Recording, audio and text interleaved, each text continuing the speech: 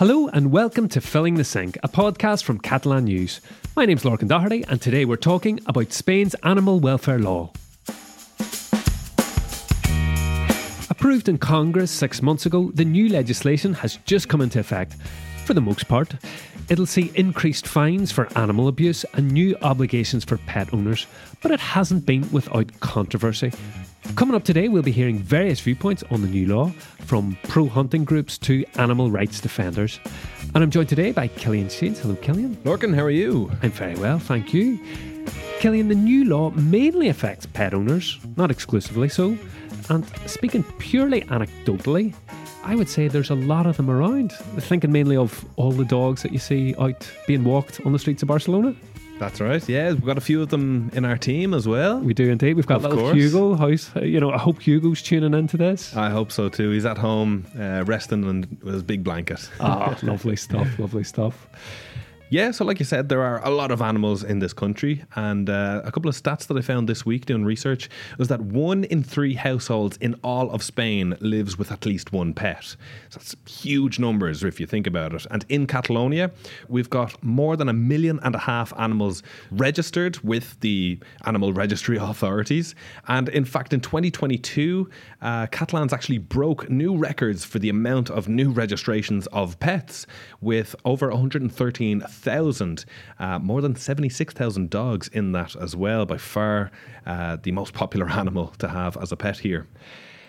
Before this law, there was actually another one in January 2022 to do with pets as well, when Spain officially declared that they were to be considered sentient beings. So before then, they were considered things essentially, yeah. So goods, it's weird to think about it. So this obviously brought a bit more protection for them. It basically put into law that the well-being, the considerations of animals has to be taken into account. So that's a nice step forward, and definitely a pretext for this new law that we're talking about now today. Okay, so to give the new law its full title, it is the Law of Protection of Rights and Well-being of Animals. And I mentioned right at the start that it has come into effect. Partially. Exactly. So tell us what's going on. Yeah, so in the last couple of weeks, there's been a bit of controversy about how they're going to iron out some of the details, really, because at the moment, Spain currently has an acting government. We've had the July general election, and since then, we haven't had a new prime minister named, and that means that Pedro Sánchez and the Socialists and Podemos are still just currently acting as a government. So what does that mean for this law? Essentially, some specifics can't be fully carried out. And this includes some of the headline measures, 2 in particular. Precisely, yeah. That affect pet owners, dog owners, a training course and an insurance. Exactly, yeah. A civil liability insurance for dogs is going to be an obligation now once this comes into full effect. However, that's one of the measures that's, as we just mentioned, it's going to be postponed now until the details are ironed out. Like, we don't know yet to what value this has to cover. We don't know yet how it's going to be implemented or anything really. And also you mentioned the training course. Again, the details just are not published yet at all. We don't know who's going to give the training. Is it going to be online? Is it going to be done in a course? They are saying that it's going to be free at least, but is the test going to be online? Is it going to be in person? Again, we just don't know yet. And as a result, this is one of the parts that have not been implemented yet. Okay, so those particular obligations are going to come in at a later date, but there are plenty of measures that are now already in place. One of the big ones, Cillian, is that they've increased prison sentences and fines for animal abuse. Exactly, yeah. So this new law comes hand in hand with the reform of the penal code to toughen penalties for animal abuse. And we're going to see prison sentences of 18 to 24 months if the animal dies. And this can rise up to 36 months if death of more than one animal occurs. As well as that, you can also be disqualified from living or working with animals for 5 to 10 years if you're found guilty in this kind of circumstances. And the fines? Yes, so this is going to be considerably tougher as well. They're going to be categorised in 3 different degrees, with fines ranging from as low as 500 and then all the way up to €200,000. Yeah, so it'll depend exactly on the type of offence. For example, fines against abandonment. So if you abandon your pet, the fine could be between 10,000 and 50,000 euro. Yeah, and like so much of the law that's now in force as well, it's mainly based around caring for pet animals, making sure that they're not harmed or hurt, and just promoting responsible ownership, essentially. And information about the animals and their owners who abandon them will be stored in a registry. There's also new regulations as to how you can look after animals at home. Yeah, exactly. And like I just mentioned, there's so many of these points of this law are aimed at the well-being of the animal, predominantly pets as well. So it's going to be prohibited to have pets permanently outdoors. So for example, on patios or balconies, terraces, because what's been particularly a problem this summer, we've seen many examples, unfortunately, of some families going on holiday and leaving their dogs in the direct sunlight during a heat wave in the middle of the summer, which is obviously awful abuse of the animal. On top of that, dogs can't be left alone for more than 24 hours. And for cats, that time is a maximum of 3 days. Cats are also going to have to get microchipped, like dogs. And there's some regulation around the breeding and sale of pets as well, Cillian. Yeah, so this is also a very interesting point as well, which is going to really change kind of the business side of pets and buying and selling dogs and cats. So basically, they'll only be able to be sold by a registered breeder and no longer in shops. So stores won't be able to have dogs and cats and ferrets on display like how they used to be able to. And as well as that, the sale of animals over the internet will not be allowed in order to ensure their well-being, even including the transport of the animal in those kind of circumstances. And of course, to avoid illegal trafficking. It's going to be mandatory to spay or neuter all pets that mainly live outside to try to reduce uncontrolled breeding. And there's new legislation also about putting animals down. Yes, exactly. So now it's going to be prohibited without a justified cause.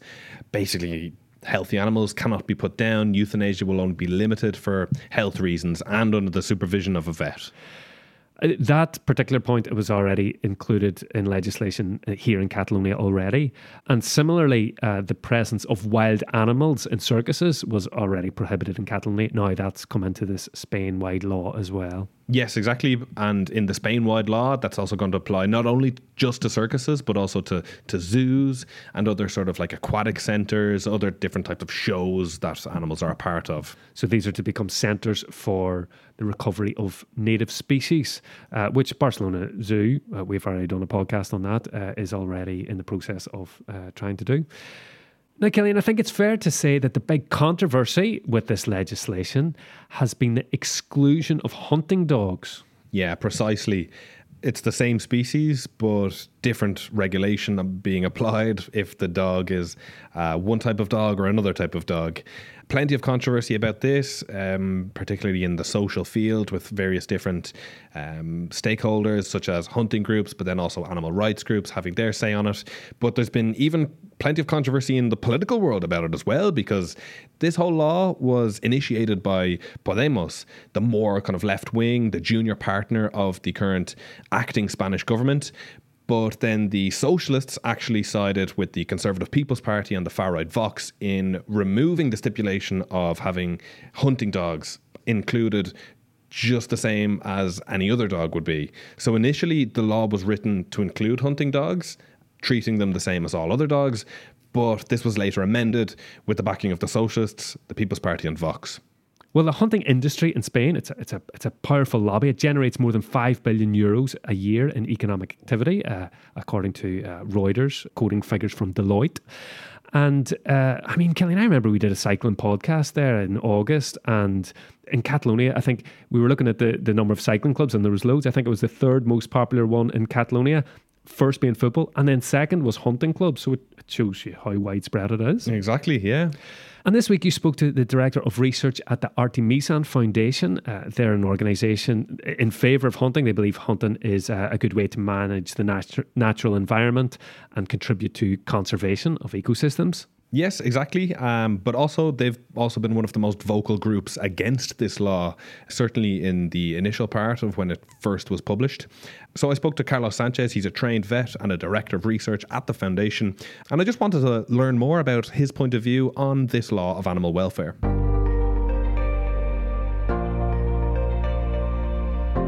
There are some aspects that are right, that we need to tackle some problems like dog or cat abandonment is a problem all over Spain. Of course, we need to be quite strict with people that don't respect animals. So some of the things that were going to be applied in all types of breeds were just stupid. Of course, with dogs used for hunting, that they can get injured while they are in the field. Dogs in a dog pack that have to hunt a wild boar or red deer, they can easily get injured. So if the hunting dogs would have remained in this law, the practice of hunting would have been very, very, very much, it would be impossible, very much difficult to use dogs for hunting. So even if we are speaking about the same species, there are some dogs that are pets and other dogs that are hunting dogs. And then you have cases like, for example, my Springer Spaniel, which is a pet and a gun dog at the same time. But the current legislation does not apply to this type of dogs. 80% of our population lives in just 20% of our land. So you have that great gap, and that we think that is a big problem, because of course we are evolving to provide more well-being to animals, which is fantastic. But the disconnection is just brutal. And for example, the most significant case to a beautiful landscape, well managed with thriving wildlife, both game and non-game species, they will not know that there's management ongoing. There's habitat management, there's game management, providing food and water for all the species. Sometimes we need to control species like the wild boar.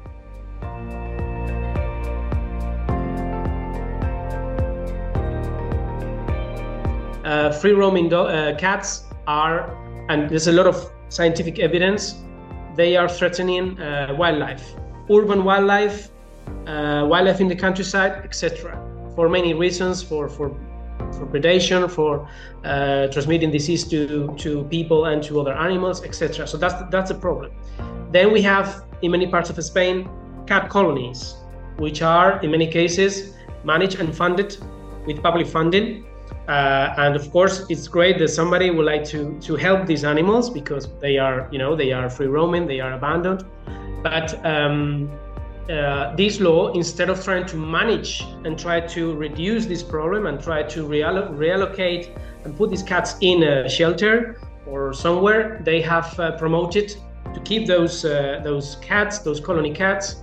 So I think we should move towards a future with no stray cat colonies. And also, the administration should allow hunters, land managers, conservationists to trap these cats in the field, to trap, not to kill, to trap these animals, okay? And there's actually very selective traps that can be used without damaging the cats, but many regions you can't use them. That was Carlos Sánchez. Our thanks to him. When you sent me that interview to listen earlier in the week, Cillian, one of the things that struck me is this rural-urban disconnect. And I was kind of curious, and I went and looked, what's the situation in Catalonia? Because he's based in Ciudad Real, which is quite a rural part of Spain. Well, according to the statistics body here in Catalonia, IDISCAT, less than 10% of the population live in rural municipalities. Over 60% live in big cities.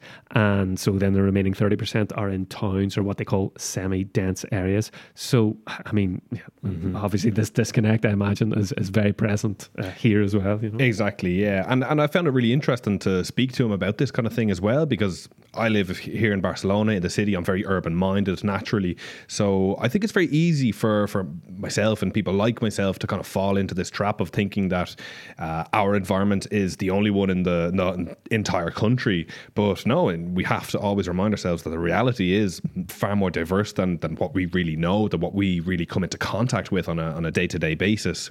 So as Carlos said, he thinks that there's a lot still to be ironed out with this legislation, as we heard. But in a way, Cillian, the fact that the hunting dogs were made an exception in the final legislation, I think, was a big win for the hunting community. Animal rights groups, on the other hand, who I think it's fair to say have broadly welcomed the legislation, welcomed the fact that the legislation has been brought in and it's putting these issues on the table. One of the main sticking points from their point of view has been the fact that hunting dogs have been excluded. There's been an exception made for hunting dogs so that all the rules don't apply. And that's kind of the thrust of what you heard when you spoke to Brooke Spurling from AnimaNaturalis this week. Yeah, exactly. I mean, doing my research for this, I'd found, some groups that were protesting against the law, and then Carlos's group, the Artemisan Foundation, they came up in some search results. But then also I found an animal rights group also protesting against this law, and that's what really piqued my interest. Okay, well, let's take a listen.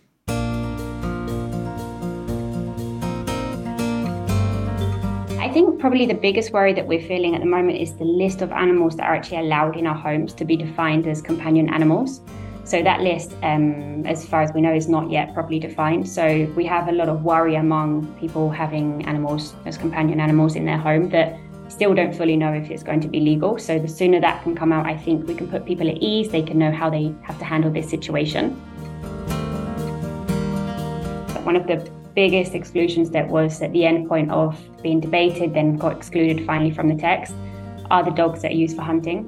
The slogan that we're using is same dog, same rights. It's strange that the whole text is defined as dogs, cats and ferrets will be protected by this law. They are by default defined as companion animals. And there's a lot of words saying with no exclusions, this is the case. And then we also have part in the law that says that hunting dogs will be fully excluded from all the definitions where it's marked as dogs.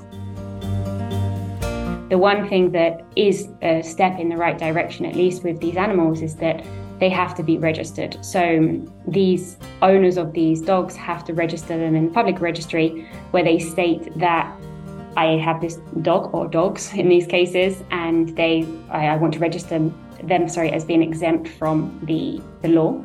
And that should help, at least, again, as a starting point in the right direction where they can't just abandon these dogs or sacrifice them in ways that are defined as illegal in the rest of the law.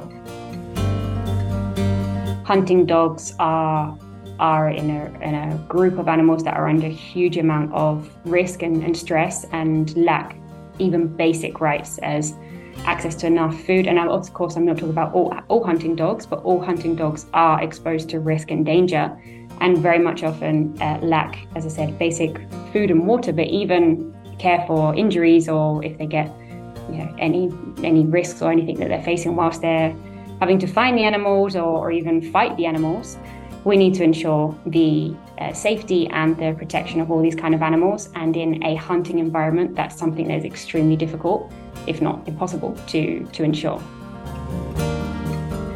We've done investigations that we launched also earlier this year about hunting dogs, and we were able to get a lot of information in this area where we could actually prove that they, as a collective, weren't being looked after in any minimum standards that they should be kept to. They are often exposed to high risk, most of the cases to animals that are a lot bigger than they are, stronger. And again, if we flip it back to the minimum standards that they have when they get injured, we have a lot of cases where they're not having the minimum attendance to these injuries or minimum medications or anything that they're needing. At the moment, we have a lot of hunters out there that have dogs that are very soon going to have to be forced to register these dogs. And again, once they're registered, this means that they cannot be then abandoned or sacrificed. from an honest perspective, what happens from now until then is of course a concern. But we hope that the fact that, okay, they are not included within this whole law and respected and recognised as companion dogs, but the fact that they're going to have to be on a general registry, anything that's tracked is easily detectable than anything that's not tracked. It's far from where we would like it to be, but again, it's something that now, because there's a law for it where before it wasn't the case, it's now on the table for debate. We have to recognise it's very much a baby step, but it will not be the end, that's for sure.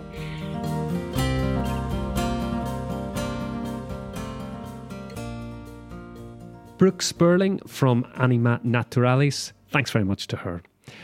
So the group has a slogan, same dogs, same rights, which kind of sums up their position on the fact that hunting dogs have been excluded from this legislation. Not just hunting dogs, assistant dogs, dogs in the army, sheepdogs, a lot of working dogs, basically. Dogs with jobs. Dogs with jobs. But they are going to be in a general registry. Yeah, exactly. So there's at least going to be that level of protection for them. Yeah. Cillian, it would be strange to do a podcast here on animal welfare and not mention bullfighting. But bullfighting isn't mentioned in this new law. It's not, yes, because in Spain, bullfighting has the legal status of intangible cultural heritage. Of course, bullfighting is not very popular. It's not very common in Catalonia. But of course, this is a Spain-wide law that we're talking about. And in other parts of Spain, bullfighting is, of course, quite popular and has quite a sizable industry behind it as well.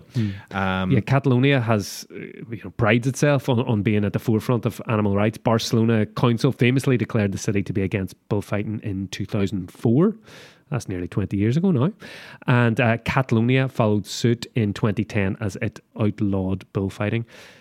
It did, but that law was overturned in 2016 by the Constitutional Court, and that is where bullfighting was given this very strongly protected, intangible cultural heritage, cultural patrimony kind of status. Yeah, even so, no bullfights have been held in Catalonia since that ruling. Technically, it could take place, but I guess for a variety of social, cultural and financial reasons, it hasn't. People just not interested. Yeah, exactly. That's kind of the way that it's been in Catalonia for a good few years now. But that being said, we have to remember that bullfighting is only one specific type of activity related to bulls. There are various other different bull-related shows that do take place, and that do take place in Catalonia, no less. Corribols as well. Exactly. I think that means running with the bulls, where granted it's not a part of the ceremony that the bull gets killed every single time, but obviously it causes the animal plenty of distress. Part of the research from AnimaNaturalis that they just released earlier on this month found that Catalonia allocated €800,000 of public money to bull-related shows in 2019. This covered the costs of 450 different types of events in that 1 year alone. And this was done as part of a study which wasn't just focused on Catalonia, it was focused on all of Spain, where they found that public subsidies amounted to 42 million for that entire year. Yep, indeed. Bullfighting isn't happening in Catalonia, but these bull runs are certainly still very much a topic of debate. Maybe a topic for another podcast. Time now for our Catalan phrase.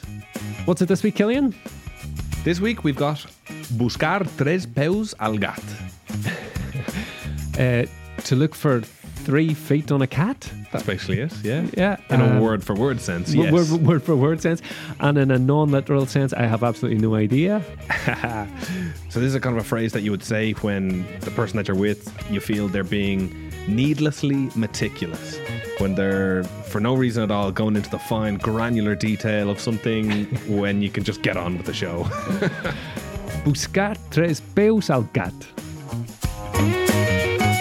That's us for today.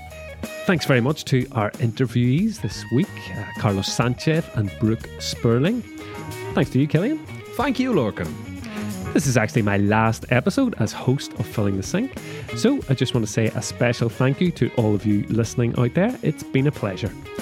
You can't get rid of me that easily, though. I will be back, sitting maybe where Cillian is, as one of the regular guests and contributors on the podcast. I'm leaving you in good hands, exceptional hands, of our new host, the wonderful Lucia Benavides. So our next episode of Filling the Sink will be out next weekend, as always. Until the next time, from me, Lorcan Doherty, and all of us here at Catalan News, this is not adeu, this is fins aviat. See you soon.